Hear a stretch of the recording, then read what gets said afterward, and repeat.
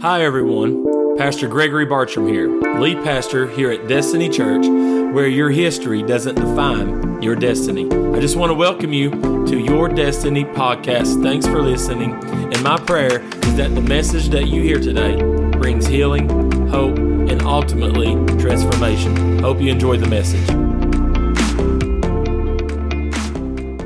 you have your Bibles, go ahead and grab those and turn with me to Matthew chapter number 5. We're going to continue talking about Kingdom Manifesto. If you know, we've been talking about kingdom character. We've already talked about being poor in spirit. And today we're going to talk about what it means to mourn. And so we're going to talk about the comfort of mourning. The comfort of mourning. I know that sounds paradoxical. It sounds like an oxymoron. How in the world can you be comforted by mourning? Only in the kingdom. Only in the kingdom can you find comfort in mourning. Amen? So Matthew chapter number 5, we're going to begin reading with verse number 1. The Bible says, "And seeing the multitudes, he went up into a mountain. And when he was set, his disciples came unto him, and he opened his mouth and taught them, saying, Blessed are the poor in spirit, for theirs is the kingdom of heaven. Blessed are they that mourn, for they shall be comforted. Blessed are the meek, for they shall inherit the earth. Blessed are they which do hunger and thirst after righteousness, for they shall be filled. Blessed are the merciful, for they shall obtain mercy. Blessed are the pure in heart, for they shall see God." How many wants to see God? I want to see God. "Blessed are the peacemakers, for they shall be called the children of God. Blessed are they which are persecuted for righteousness' sake, for theirs is the kingdom of heaven. Blessed are you when men shall revile you and persecute you, and shall say all manner of evil against you falsely for my name's sake. Rejoice and be exceeding glad, for great is your reward in heaven, for so persecuted they the prophets which were before you." Go back to verse 4. Jesus says, "Blessed are they that mourn." Well, Lord, how in the world can we be blessed in the midst of mourning? Because we get to encounter his comfort. I don't believe there's any other way to encounter the comfort and compassion of God like you encounter it when you're going through something that causes you to be sorrowful or mourn. Amen? And so today, just for a little bit, I want to talk about the comfort of mourning. Father, bless your word in Jesus' name. Amen and amen. You can be seated in the presence of the Lord.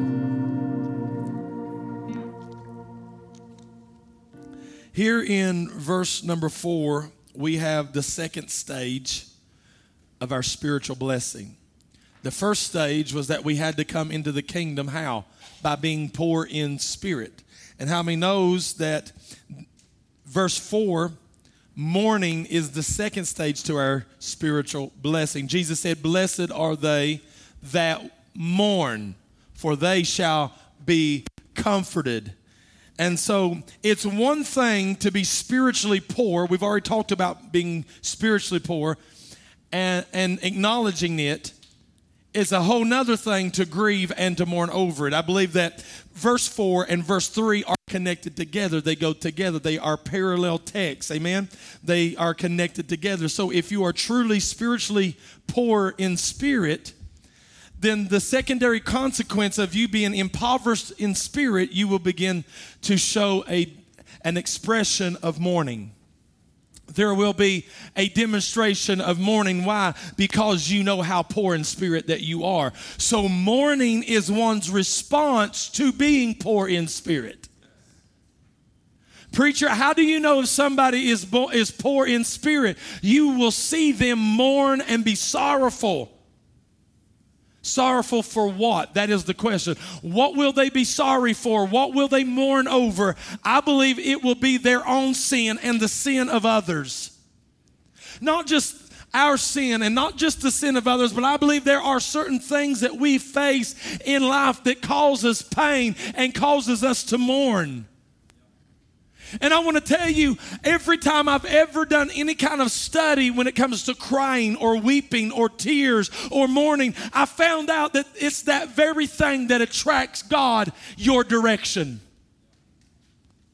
It's not walking around acting like you got it all together and you don't need nobody and you don't need no help. You can do this by yourself. No. It's only whenever you begin to be broken in your spirit, broken in your heart, and when you begin to be sorrowful and you begin to mourn and weep and tears begin to flow down your face, that God begins to be attracted to you. There's something about this contrite heart, this broken heart that attracts God.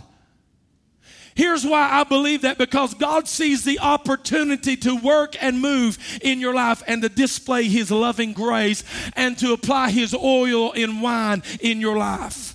I want to tell you, there will be some things that we will face in this life that only God can comfort us in. There's only loss of loved ones, things that we face, trials, tribulations, hurt, pain, rejection, betrayal, suffering. All these things will cause us to be broken in a heart and contrite in our spirit. But I want to tell you, that is the thing that causes God to show up in your life and to begin to show you His love and His power and His grace and His presence. There's nothing in this life that will ever show you the comfort and the compassion of God like a broken heart and a broken spirit. And I want to tell you, there is nothing in this world that can cause anybody to ever experience the grace and forgiveness of God like mourning over the fact that we are spiritually poor and that we are sinners in need of a Savior.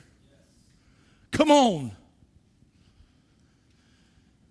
So mourning here, the mourning that Jesus is referring to, and I'm going to do some teaching today.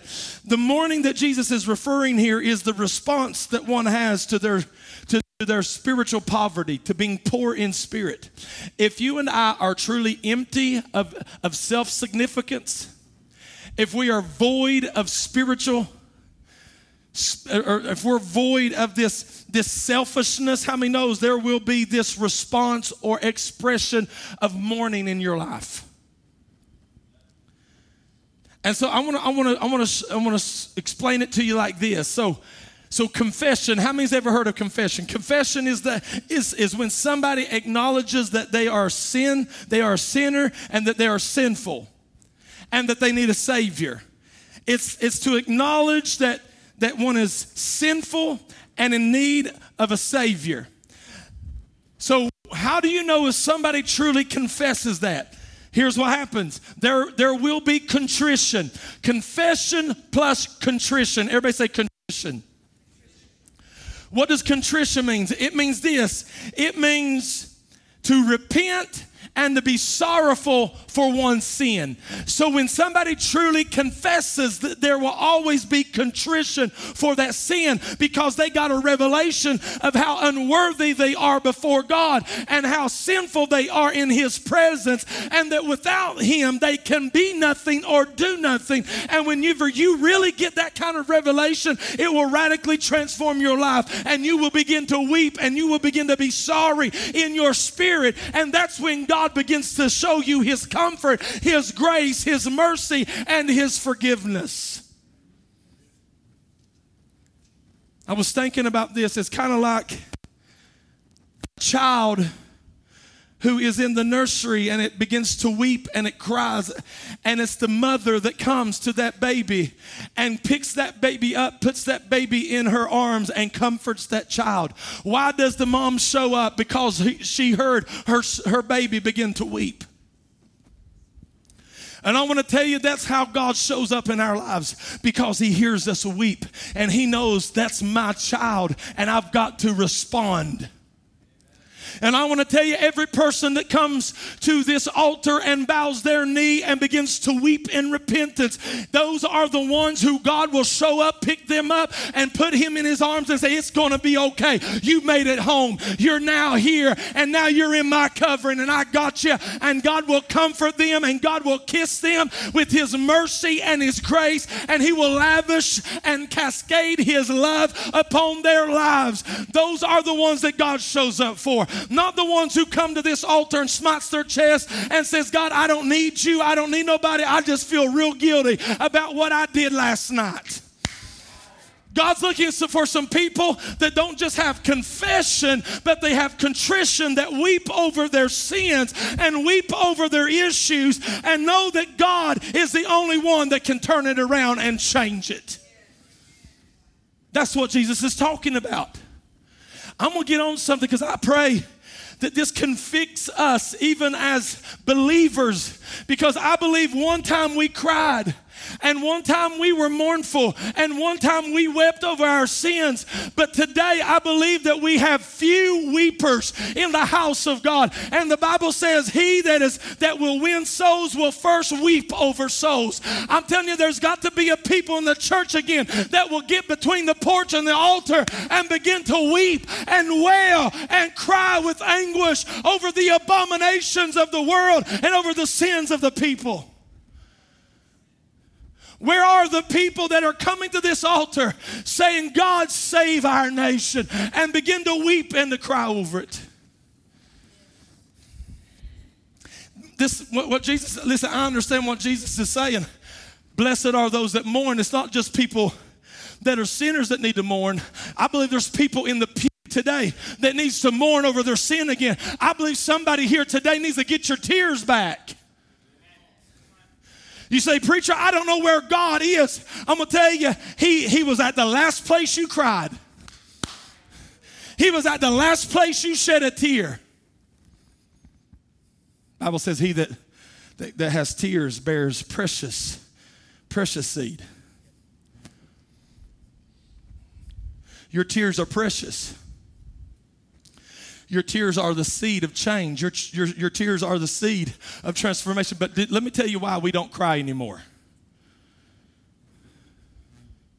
Here's why we don't cry or weep anymore.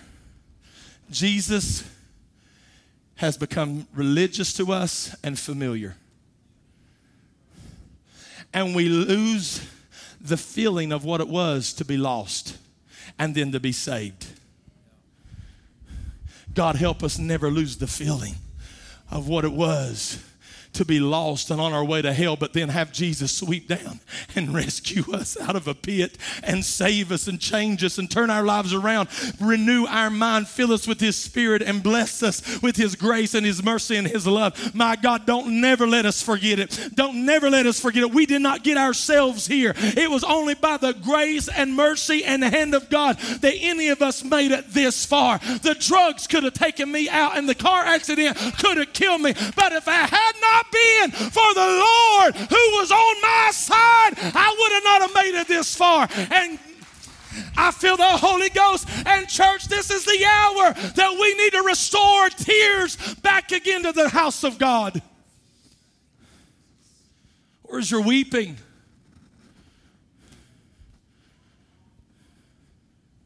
Where's your emotion? Where's the weeping for believers that fail, mess up, and sin?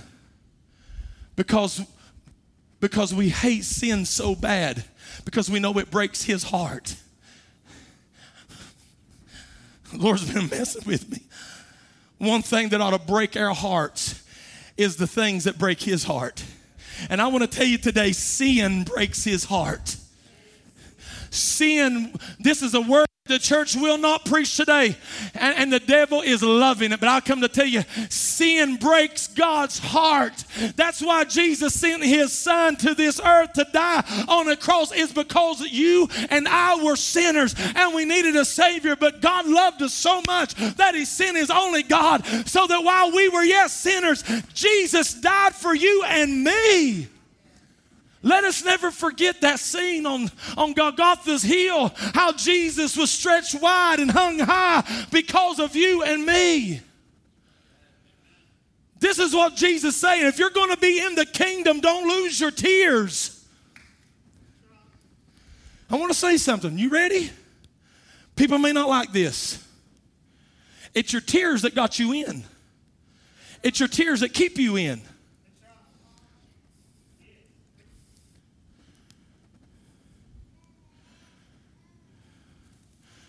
You You ain't tough because you don't cry. You're callous, hard-hearted, familiar. What we need to pray again is, God, break my heart for what breaks yours. God, break my heart for what breaks yours.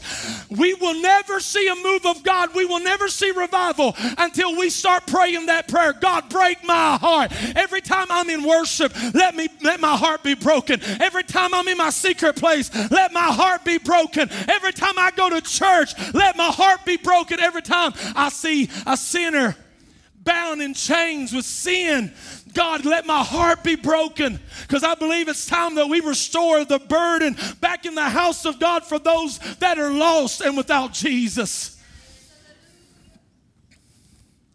I'm saved today. You listen to me. I'm saved today because I had a mother who spent her time beside her bed weeping at her bed because I was in sin. And it was my mom's tears that moved the hand of God to capture and rescue my life. Who cares if I've been in this 22 years? Who cares how many certificates, degrees, or diplomas? If I lose my tears, I've lost it all.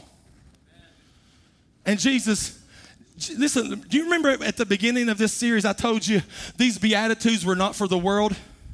It wasn't even for the multitudes. It was for his disciples. And he looked at his disciples and said, here's two things you need to always hold on to. Always be poor in spirit and never lose your tears. Never let sin make you so numb to it that you're okay with it. Why in the world are we going to get saved from sin, saved out of sin, and then start playing around with it? What we need to do is get sin out of our lives because it breaks the heart of God. And because it breaks his heart, I weep at my bedside and I weep in my secret place. And my heart is broken because I have sinned against the holy God. I told you at the beginning of this series that we're really, these Beatitudes will shake you. They will challenge you. They will convict you. We're okay with everything else that Jesus talks about. We're okay with Jesus healing the sick and casting out devils and walking in authority and power. But what about this verse here? Blessed.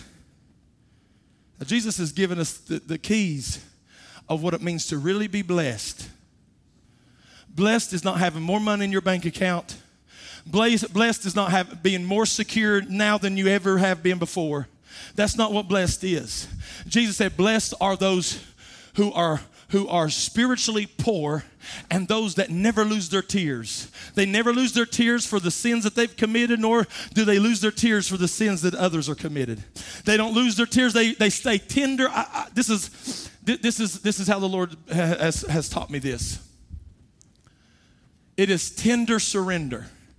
It is us maintaining and stewarding a tender heart before God. Meaning that every time I come into his presence, my heart is so tender. Just a little slight touch, I begin to weep and cry because he's in the room. My heart is so tender that even when I do mess up, or even when I do fail, or even if I do sin, my heart is so tender that he comes. He doesn't have to chastise me hard. He just comes and says, son, you hurt my heart. And then we begin to weep and cry. Listen, my two boys are different than my little Eden. Okay? Sometimes I have to get a little hard with them. They can be hard-headed. But Eden, I can just show some seriousness in my face. I say, Eden, why'd you do what you did? That's all I got to say. Won't you marry? I very seldom have to whip that child. All I have to do is speak to her. She loves her daddy so much that I don't have to do much chastising or discipline. I just got to speak to her and deal with what she done. And she will literally begin to weep and cry. And you know what that makes me want to do? Weep and cry. And I'll pick her up and I'll hold her. That's what I'm talking. That's God. And then I cry together. But that's how God does. Sometimes we mess up. Sometimes we make some mistakes. And sometimes we know we did it, but we want to hide it. But we know we can't hide anything from God. He sees everything. Everything's naked and transparent. And he comes to us and says, I saw what you did. And oh, yeah, and he knows the times, the perfect times to deal with you while you're laying in bed and nobody's around and you're in the dark, and all of a sudden he'll begin to speak to your mind and your heart, and you'll be laying there and all of a sudden he'll say, why did you do that? That's not who I made you to be. Why did you let that person pressure you into that? Why did you disobey me? Why did you do that? You knew that wasn't right. And if our hearts are tender, in the middle of the night, we'll throw the covers off and we'll find us a place and we'll lay on our faces and say, God, forgive me. And we will repent, and at that moment he will stretch his arms down and he will pick us up, hold us, and weep and cry over us and say, it's okay. I still love you. There's nothing you can do that could ever change my love for you. And at that moment, he will begin to wipe us and cleanse us and purify us with his grace and his love. For love casts out a multitude of sins. I'm going to give you an illustration of this. Jesus said one day there was two men that came to the temple. The first man was a Pharisee, a religious man. He came into the temple one day, and when he went to the temple, the Bible says he came to the altar of the Lord, and while he was standing there at the altar, he begins to boast and to brag about how righteous he was, how religious, how he obeyed the commandments, and how that he tithed how he tithed everything that came into his life, how good of a person that he was. And then he had the audacity to point his finger over at another man who was a publican, a tax collector. He pointed and said, Lord, I'm so glad that I'm not like that man over there, the publican. And then Jesus says, but there was another man who was the publican, came to the same altar, was in the same temple. And the Bible says, but when the publican came to the temple, the Bible says he smites his chest. He smites his chest.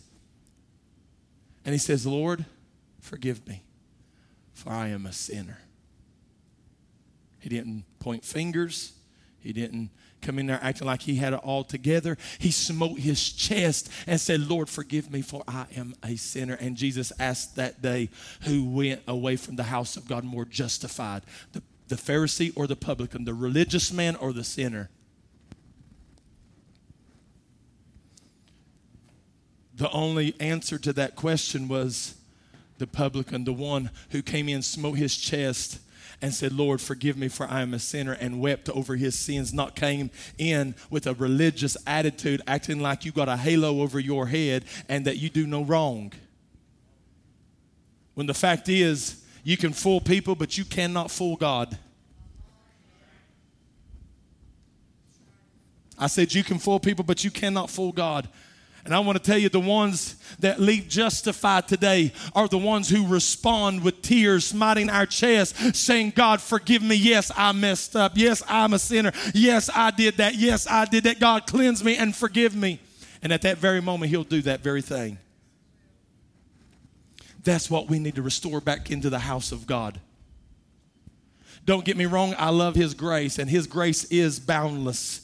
His grace is limitless. His grace is extravagant. But I want to tell you, the only thing that unlocks and releases that kind of grace is people that have the right heart and the right mentality, who are poor in spirit, who are willing to mourn and to be sorrowful, if need be, so that they might encounter that grace. Now listen to me. So I've said a lot right there just to get to this. Confession which is acknowledging your sin and sinfulness, plus contrition, being repentful and sorrowful with tears and weeping and mourning, equals, like, you didn't know you was going to math class today, did you? We're doing math today. Confession plus contrition equals comfort. There's only one answer to that. How many knows you can't go and say, well, but wait a second, 2 plus 2 equals 6. No, 2 plus 2 equals 4. You can't, there's no other answer for that. And when I tell you there's no other response that God has for confession and contrition other than comfort. I'm telling you how to get comfort today. Because some people miss out on comfort because they're not willing to confess it. Not only are they not willing to confess it, but they're not willing to weep over and really feel the bitterness of sin. To really feel the weight of our sin, that our sin was the very reason that crushed the Savior on a cross. We want to live this life without ever looking at that cross, but I want you to look at that cross today, and I want you to look at it hard, because there was a man that was hung on a cross, who the Bible says in the Old Testament was beat so bad, so disfigured, you couldn't even recognize him as a man. He was literally ripped up, shredded flesh on a cross.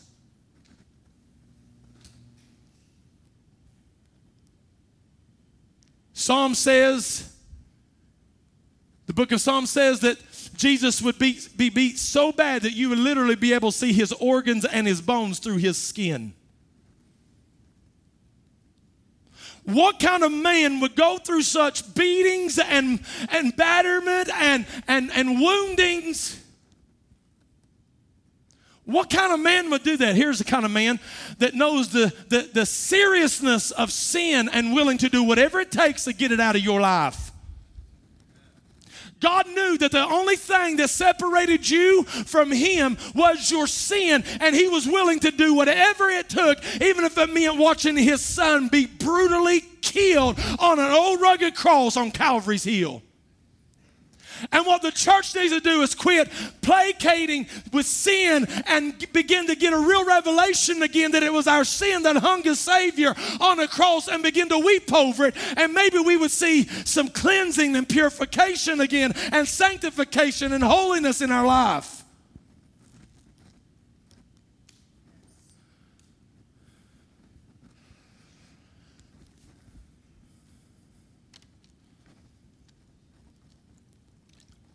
I lay that before your feet. Those that are watching, I lay it before your feet. Oh, let me get on something here.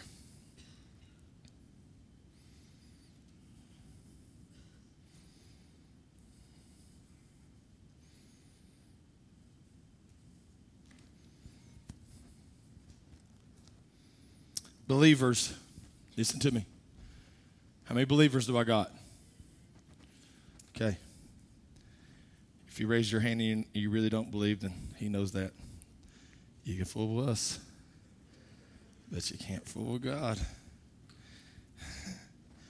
Listen, believers do all their mourning in this life. If you're a believer today, you will do all your mourning in this life. And you need to be okay with that. Here's why.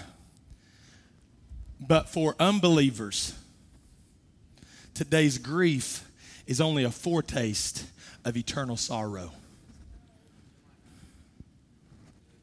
For the believer, the Bible says in Revelation 21:4, he will wipe away every tear from their eyes and eliminate death entirely. No one will mourn or weep any longer. The pain of wounds will no longer exist, for the old order has ceased. That's the promise to the believer.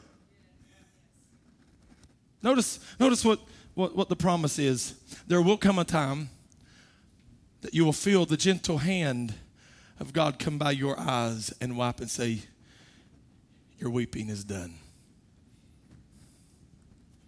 Whew. your sorrow's done. And at that moment, you will never once again in your entire being ever encounter another moment that will ever break your heart. You will never experience what it feels like to have tears run down your face. There will never ever be another moment where you will ever weep or mourn or have sorrow ever again. That you won't even know what pain is. Why? Because he's going to wipe it with the swipe of his hand. He said, enough is enough. It's over. And in a moment, everything becomes new. But for the unbeliever, but for those that do not believe, those that play around with Jesus, those that are religious, acting like they all right, but truly inside they're unbelieving. He says this, but woe. That word woe is a very, very, very sober, serious term, because it means you better perk up and listen to what I'm saying, because it could determine judgment upon your house. Woe is a warning judgment could be coming. He said, woe unto you that laugh now. I like how one translation said, party it up now.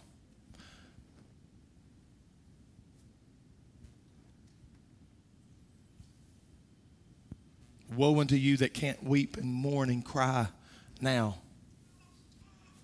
Woe unto you that think all this is fun and games. Woe unto you. This is Jesus. Jesus said, you better enjoy the party while it lasts. You better enjoy the good times. You better enjoy the sex. You better enjoy the fornication. You better enjoy the pleasures of this life, pleasure of sin. You better enjoy it all. You better enjoy the popularity. You better enjoy the money. You better enjoy the career. You better enjoy all these things. Because there's some people right now, they'll hear somebody like me preaching and they laugh inside. But I'm going to tell you, there will come a time. And Jesus said, woe unto you that laugh now, for you shall weep and mourn later.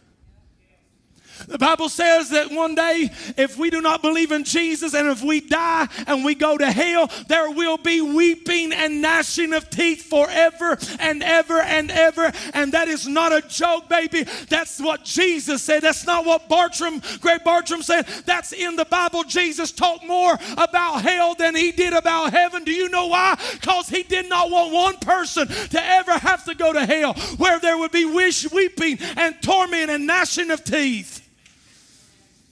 I would rather weep now, saints of God, than I have to weep later. All this week I've been praying, saying, God, don't never let me lose my weeping. You say, preacher, you're making me feel uncomfortable. Good! Because church is not to make you feel good. Church is to challenge you so that it might change you. And so that some might repent and turn from their wicked ways and seek after God and be born into this kingdom that I'm talking about. But people, I am convinced inside with everything that I have that there are a lot of people in the church thinking that they're part of the kingdom that are not really. Because they truly did not repent and change their mind. Meaning this, what I once laughed at, I now weep over. Yeah, I remember.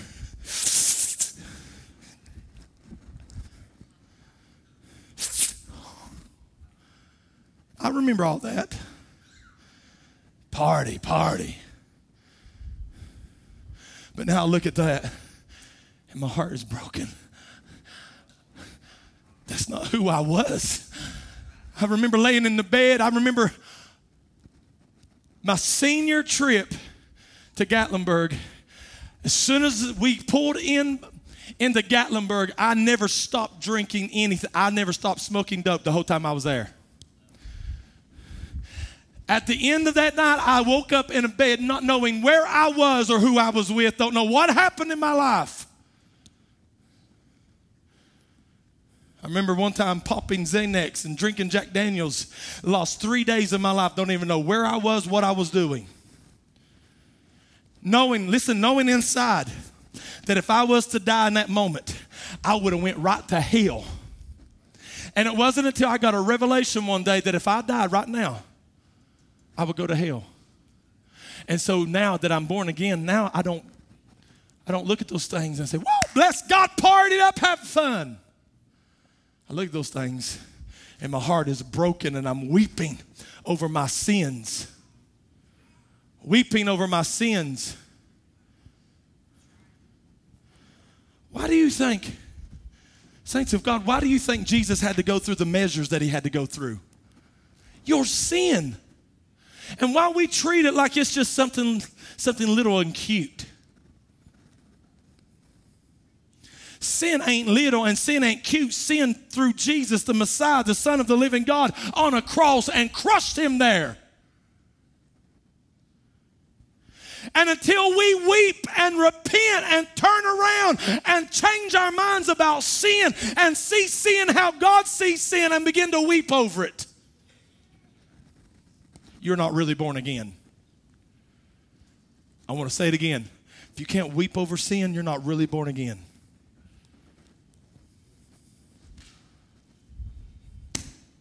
And that's Bible.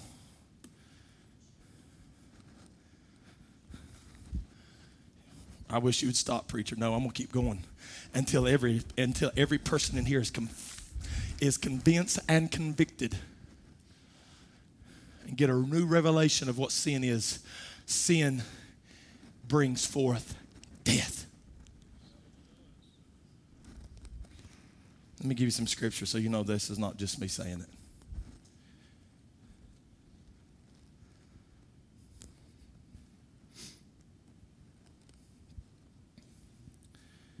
1 John 3, 9 through 10, this is amplified. No one who is born of God deliberately, knowingly, habitually practices sin. This is Bible. Meaning if we practice sin, Jesus said in his word, the Holy Spirit inspired it. He said, no one who is born of God deliberately, knowingly, habitually practices sin. Why? Because God's seed, his principle of life, the essence of his righteousness and character remains permanently in him. I looked up when it said God's seed. In the Greek, it's the word sperma. That's where we get the English word for sperm. Every one of us, that's how you were created. This is Bible. Our children receive our nature and DNA by that. So when somebody is born again, this is what the Bible's talking about. The Bible says that when you are really born again, you have God's nature, his DNA is in you. And it is unnatural. Listen to me, it is unnatural for somebody who is born of God to practice and make it a habit of continuing in sin. This is what the Bible says. Ready? His seed remains permanently in him who is born again, who is reborn from above, spiritually transformed, renewed, and set apart for his purpose. And he who is born again cannot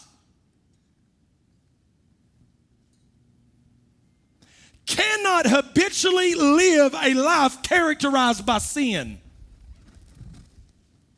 because he is born of God and longs to please him. I highlighted that because when you really get born again, you want to please him.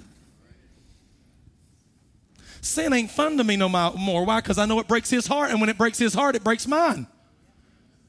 Because when you are born again, your whole entire being is tied up on his pleasure, not yours.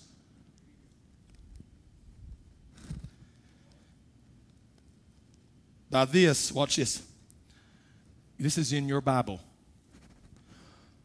This is 1 John 3, verse 10.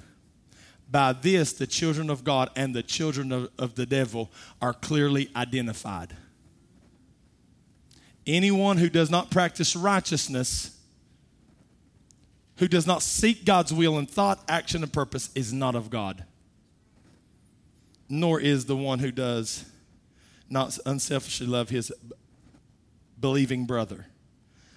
Woo. Let me tell you, it's not just you going around sinning and practicing sin. Is if you can't love your brother in church, you're not born of God.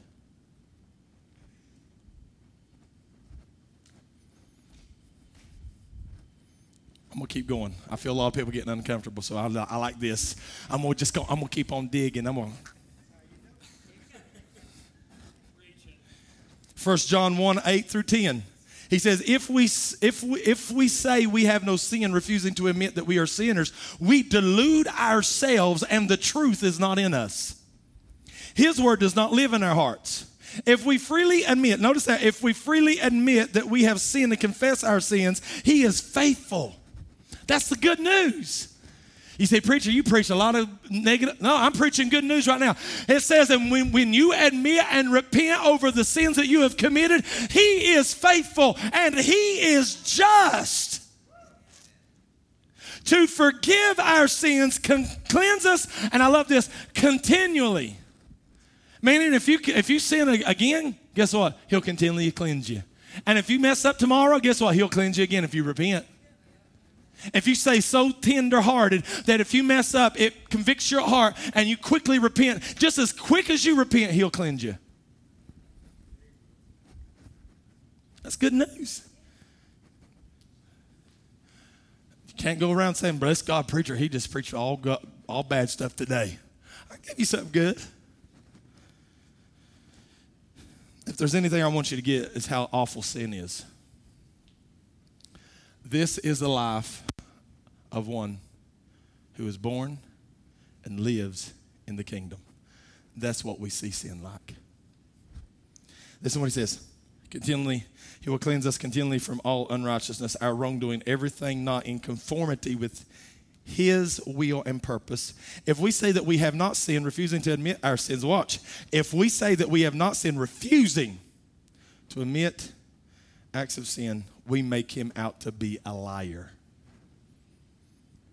by contradicting him, and his word is not in us. It's God, I'm all right. I don't need to repent. Okay? You're right, God's a liar. No, let every man be a liar, but let God be true. That's what we need. I tell you what we need. We need some more men behind the pulpit that will quit placating sin and quit petting sin and begin to speak what God says so that people can truly repent and really be born in the kingdom.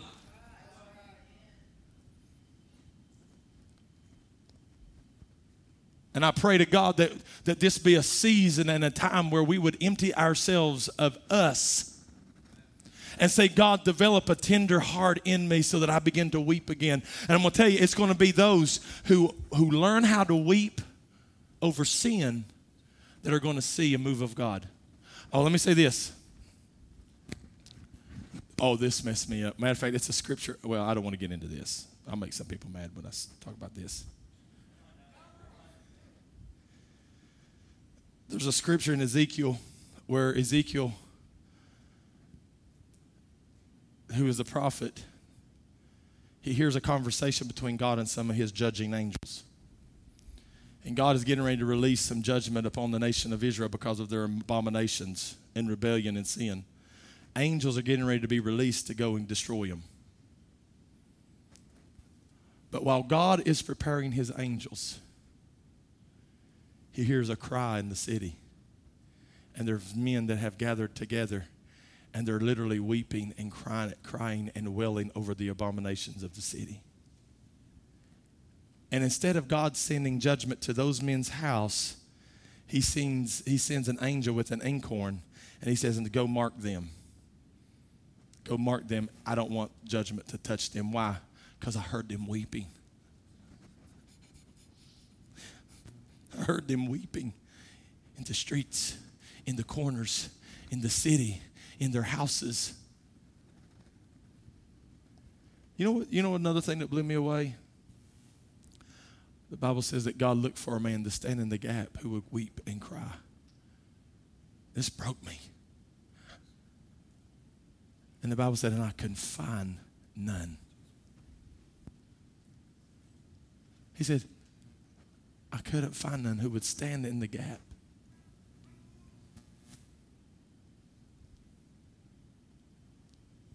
We know that would be fulfilled by Jesus. Jesus would be the one who would come and be the one worthy to take the book out of the hand of him that sits upon the throne. But what an indictment upon the nations of the world when God can't find one man, one woman that would be inconvenienced enough to spend some time between the porch and the altar and weep and cry.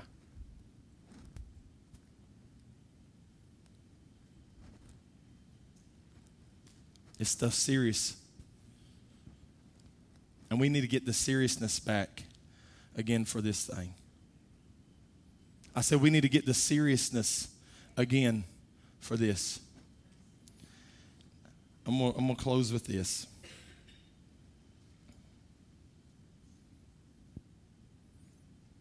God forbid I leave you on this note.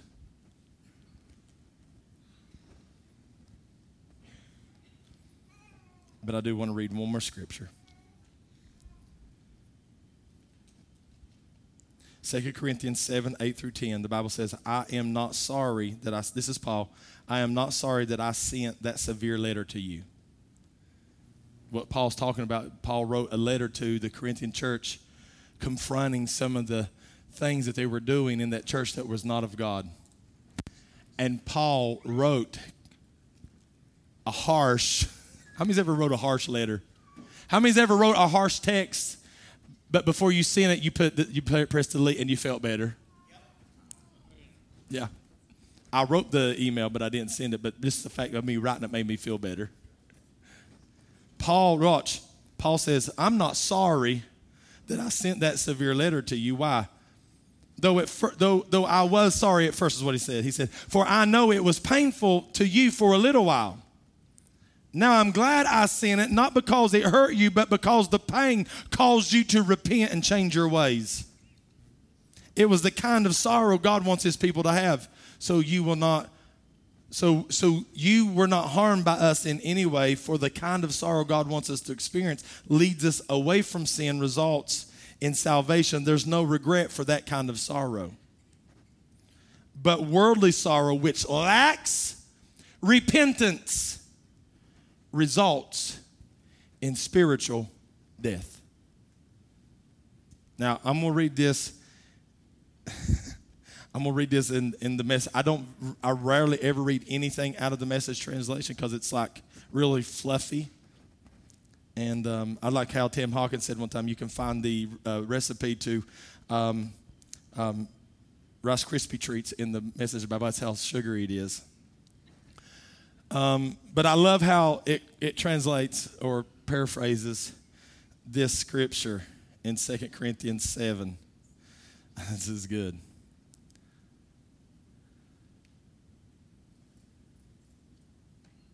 This is what it says. For though I made you sorry with a letter, I do not repent, though I did repent. For I perceive that the same epistle you made that hath made you sorry, though it were but for a season. Now I rejoice not that you were made sorry, but that, let me go here. This is not the message. I'm sorry. It says, now I'm glad not that you were upset, but that you were jarred into turning things around. I love that. But that you were jarred into turning things around. You let the distress bring you to God, not drive you from him. The result was all gain, no loss. Distress that drives us to God and does that. It turns us around and it gets us back in the way of salvation. We never regret the kind of pain, but those who let distress drive them away from God are full of regrets, end up on a deathbed of regrets. I love how it said that. There are times when you need to hear things that jar you to turn things around. Sometimes God will even allow pain in your life to get your attention.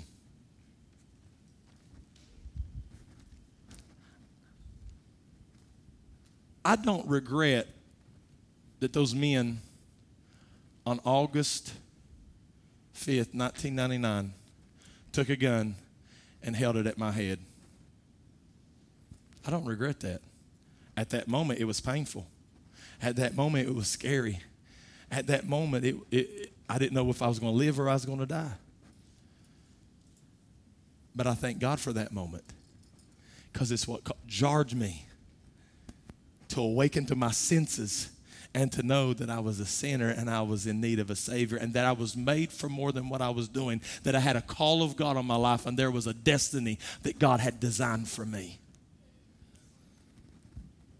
But it was the pain, it was the sorrow. And everyone here today can testify that it was, you didn't come to Jesus and say, man, you know what? Everything was so good in my life. The only thing I was lacking was Jesus.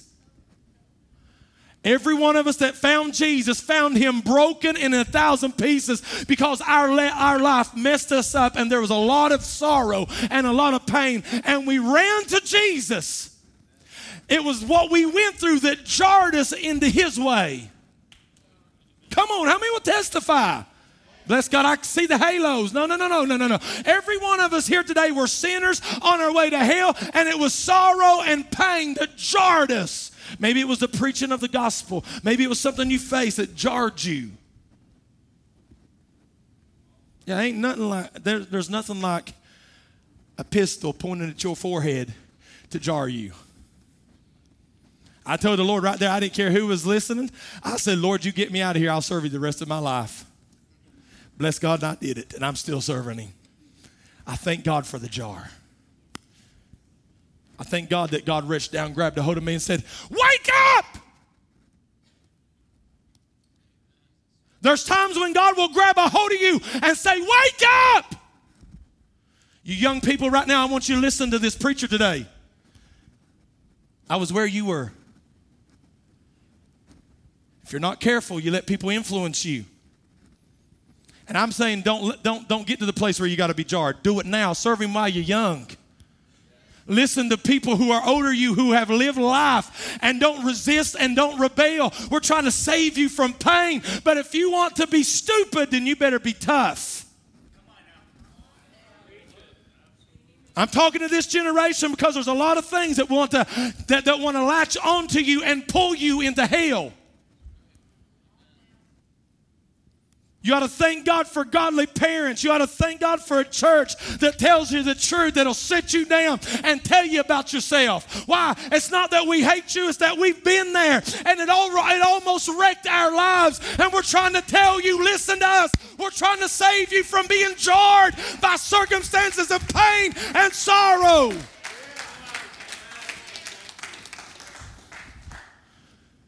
Listen. If you won't listen to experience, then you will be taught by pain. I'll tell you right now, if you will smarten yourself up and get some wisdom today, you'll listen to some experience that's in this room. Because if you reject the teaching of experience, guess who steps in the classroom? Pain will teach you a big lesson. I know how teenagers are. Best God, they got the world figured out, and best God, we know what we're going to be and we know what we're going to do. But I'm going to tell you, I thought the same thing too. I'll never drink. I'll never smoke a joint. I'll never take drugs. And then all of a sudden, and I was that boastful, bragging, thought I had it all together. Yeah. Met the wrong people after I graduated. Met the wrong people met the wrong people. If God wants to bless you, he'll use people. If the devil wants to kill you, he'll use people. Wrong influences, wrong people, wrong relationships. It only takes one relationship that goes bad that will turn your life upside down. Yeah, one moment I said I'll never smoke dope, I'll never drink, I'll never party. Got with the wrong people. Guess what? I was sitting in their living room with a beer in a hand and a joint in another. It went from a beer to a joint, then all of a sudden I was sniffing Xanax. If God didn't save me, I'm going to tell you what would have happened. I would have kept going down. But God saw a call on my life. And he said, if I don't jar him now, he'll wreck his life and die and go to hell, and I will not let it. I will not let it. The reason why we're here today is God said, I will not let sin ruin them. I will not let pain take them out. I will step in the middle of it and say, enough is enough. They are destined. They are called, and I will use them for my glory and for my kingdom.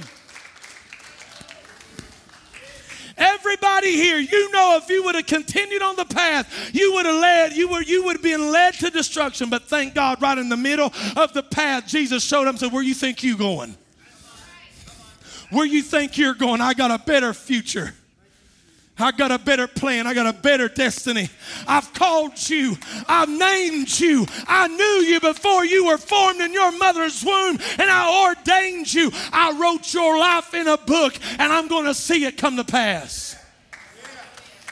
And let me just say this to the young people too. Quit worrying about your future. He already got it taken care of. You worry about seeking first His kingdom and His righteousness and living for Him. You won't have to worry about a thing. Yeah, I'm telling you opposite of what your counselors say at school. What are you going to do after you get off school? You know what you need to do when they ask you that next? Serve Jesus. Worship Jesus. Give my life to Jesus. I ain't worried about it. Whatever He wants, He'll lead me.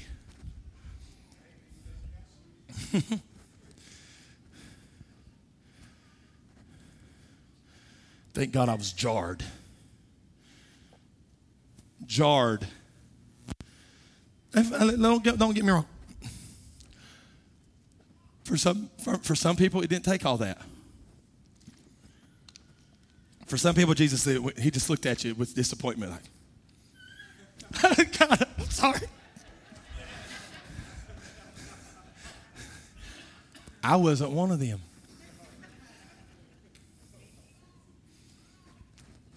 I wasn't one of them. I had to be jarred. Yeah. I had to be jarred. Really, some people, you're like, man, they just, everything, why'd you get saved? He was disappointed with me. Me, I remember, I was doing a senior project. Because when you're jarred, how many knows you look back and you say, oh my gosh, that was God in that trying to get my attention. I'm sitting here thinking, when I was doing my senior project, I was getting my ultra pilot license. That was my project. And I remember dreading to go to that airstrip because there was a man there who always carried a little Gideon's New Testament Bible. And every morning he would sit me down. He said, before we do anything today, we're going to sit down and we're going to read the Bible. And he would make me read the Romans Road.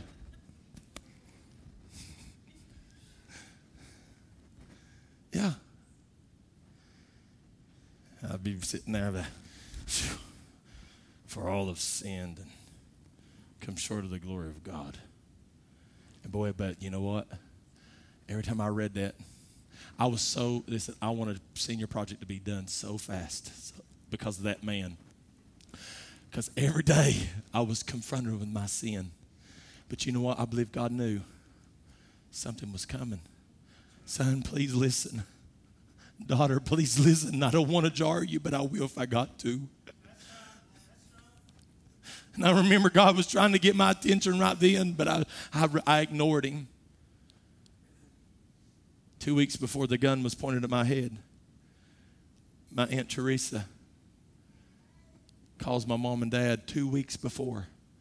She's sweeping and she's crying on the phone and she's shaking to her core and saying, Greg, I had a terrible dream about Gregory Allen. She said, I was in my dream and I saw they were at this lake and I saw this dirt road and I saw this black truck and they were all partying at this lake and this black truck came up into there. They got out and they shot him and I saw blood all over the lake. And my dad calls me and says, son, you better get over here. God's trying to get your attention. And I remember sitting there laughing and smiling and said, that'll never happen to me. I got this figured out.